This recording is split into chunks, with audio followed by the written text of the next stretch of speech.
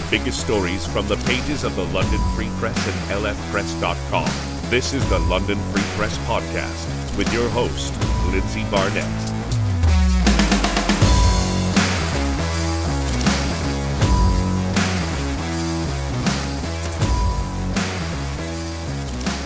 Welcome back to the London Free Press Podcast. I know time is the most valuable of commodities, and we really appreciate you joining us. I'm excited today. It's been a little while since I've spoken to London Free Press reporter Jonathan Juha. Jonathan, how are you doing today?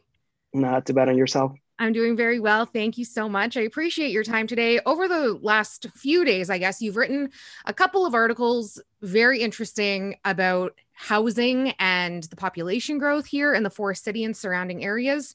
And some of the numbers that I was reading in your articles are just baffling, for lack of a better term. Like I knew there was like a bit of a housing crisis here in the city, but I don't think I realized just how stark everything was until you see the numbers right in front of you.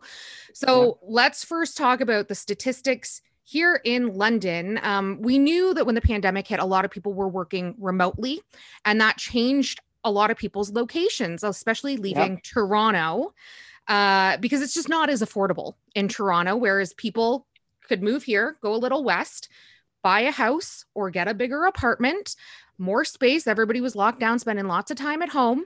So let's talk about these numbers that we are seeing here in London with regards to growth. Yep. So basically, we had heard for a few years now that idea that out-of-towners were coming to London. They were attracted by the city's relative affordability to communities that are east of here. And as you say, Toronto, the Great Toronto Area kind of thing. So we've been having sort of like that influx of people coming from other parts of the province for a few years now. It's not a new trend. It's just that the pandemic seems to have accelerated that aspect of it. As you said, people who were living in Toronto, the cost of living is obviously more expensive, not only housing, but in general. And once you have that opportunity of, working from home, your job has become remote and you don't need to be in the office every day. That opened up the possibility for young families to relocate to cheaper places for them and still, earning the same. And that seems to be what people are doing, like sort of like taking advantage of that opportunity that the pandemic has given them. And some of the places that have seen that influx of people seems to be London.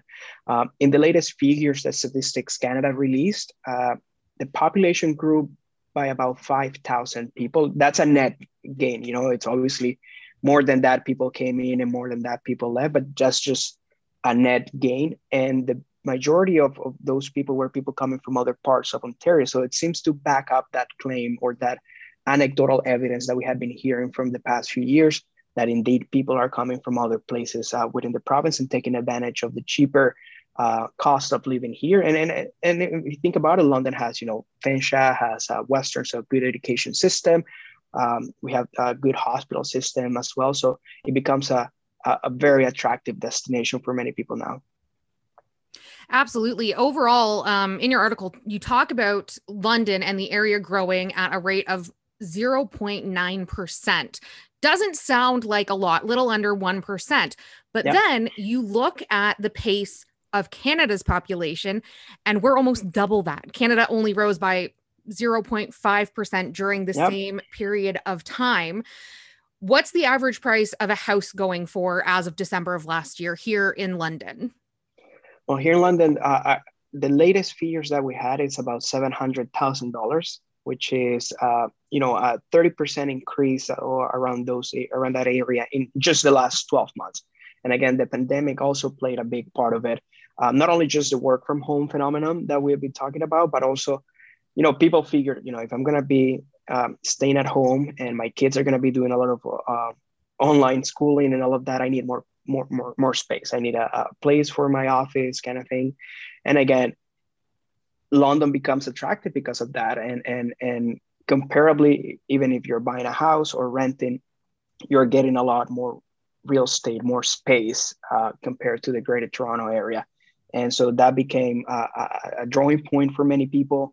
And things like, big backyards, pools, and those features became, things that people were asking for when looking for a house here in London.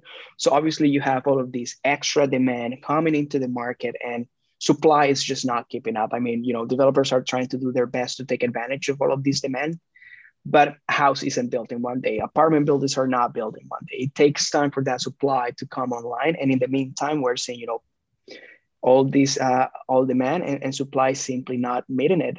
When it comes to listings, we have been seeing that the number of listings are low, historically low levels. Obviously, the pandemic also plays a role in that. People not wanting to show their house, but it all becomes, bidding words, and it's all this part of this equation that has been pushing prices up and in all aspects of the housing market. Yeah, you hear $700,000 average price for a home in the city. And I think, holy, like I've lived here 11 years. My first home didn't cost that much. And I don't know that I ever would have been able to afford getting into the housing market at prices like that. It's great that the economy is growing and we are seeing people drawn to our city. There's a lot of amenities, as you mentioned. But like you said, supply and demand aren't really adding up. And we're also seeing that with regards to rental units. And that's the latest article that you've written. If you're listening to this and you haven't read it yet, you can head over to lfpress.com right now to check it out there. What is the average price of rents going for in the city? Okay, so the latest number that we have, and just to be clear, this includes all types of properties, single bedroom apartments, 2 bedrooms, as well as, basement units that are being for rent and townhouses and things like that. So when you combine all of those, the average is $1,750, which is about $750 more than it was in December of 2018. So in 3 years, the growth has been exponential, I would say. Part of it, and again, it's a lot of people are taking advantage of that, being able to work from home. And I actually spoke with 2 people who made the decision of I no longer have to be in the office, or perhaps maybe I just have to go 1 day a week or something like that. So it made a lot of sense financially for them to make the move. And even with one of the persons who I was talking to, he said, the unit that I have now, I'm paying similar to what I was paying in Toronto, but my unit is a lot bigger. If I wanted to get something of like where I'm living right now, I was looking at 2,400 as opposed to what they're paying now. So it's still, it's the relative affordability of the city that is a big draw for some of these workers, and who can take advantage of working from home and saving a lot in rent. We talk about affordability, but and I know you said $1,750 is the median price depending on what type of rental unit you get, but I see that figure and I think, holy, my mortgage doesn't cost that much. How are people ever supposed to rent in the city? And then if they do have dreams of being a homeowner, save to buy a house with the average price being $700,000? These figures are astronomical. Yeah, no, I mean, that's the key question. And I also have to clarify as well that, because this figure includes, the larger units, and again, people looking for 3 bedrooms or 4 bedroom properties kind of thing for rent, obviously that is going to skew also the average as opposed to when you're looking just the 1 bedroom apartment, which are cheaper. But yeah, no, these are prices that for many people are getting out of hand. I mean, I always like to use my own example. I live in a 1 bedroom apartment that when I moved in here about 8 years ago, I rented it for $750. Same unit in my building is going for $1,300. So reaching almost doubling in about 8 years. So it speaks to, the crisis that we're seeing in the city, that there are not enough units out there, and it's sort of like if you are locked in a unit and you have your grandfather for the rent that you have, and you're just getting your annual percentage of increase, you're lucky. But if you're a new tenant trying to look a new place to live, you're finding these prices, and it's definitely tough for people to find a place. And it's not just prices, it's just availability. I've talked to a lot of people, and even the second person who I talked to for my story, who moved from Toronto, he said he ended up renting an Airbnb because he couldn't find something that matched what he was looking for. And he would say, like, I would go through listings and there weren't any units available, or there were a lot of people, a lot of demand, a lot of people coming in. So finding a place is also hard. It's not just the price that is affecting renters and people looking for new units. It's just finding something that is available that matches, your budget and what you're looking for, that is also tough here in the city right now. Last time you and I spoke, I had mentioned I have a friend who had moved to Toronto last year. She got a new job, had to leave London. She got into a bidding war when she was trying to rent an apartment in the city. Are we seeing similar things here because supply and demand don't add up, or is it just the best applicant wins? Well, I've heard it's not like I won't say it's like a common practice, but like, I mean, if you're trying to rent out of a company or something like that, that's less likely to be the case. Maybe if you are a homeowner you're renting, your basement or something like that, that could happen there. When you have several offers, there could be some bidding wars in there, and people offering a little bit more of the asking rent just to being able to secure. Hard to tell. There are not statistics to say how widespread that is, but definitely you're hearing anecdotally of situations like that happening here in London as well. Just getting back to the gentleman that you spoke to who is renting an Airbnb, it kind of begs the question, again, there's great infrastructure here in the Forest City, and I feel truly grateful to be a Londoner and to live here.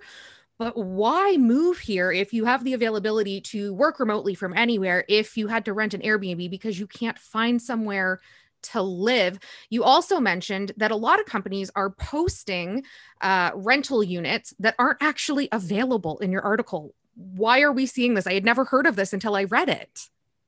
Well, you know what? It's just to keep the applications coming in. I guess landowners taking landlords, taking advantage of the market and just wanting to, I'm pretty sure they're not having any issues finding any renters for their units, and they're not staying, days vacant or anything like that. It's just, just to keep the properties out there and continue to receive the applications. So once something opens up, they can easily, find the perfect match for them. So it's definitely like, even the housing market is a seller's market now, and the rental one is definitely a landlord's one.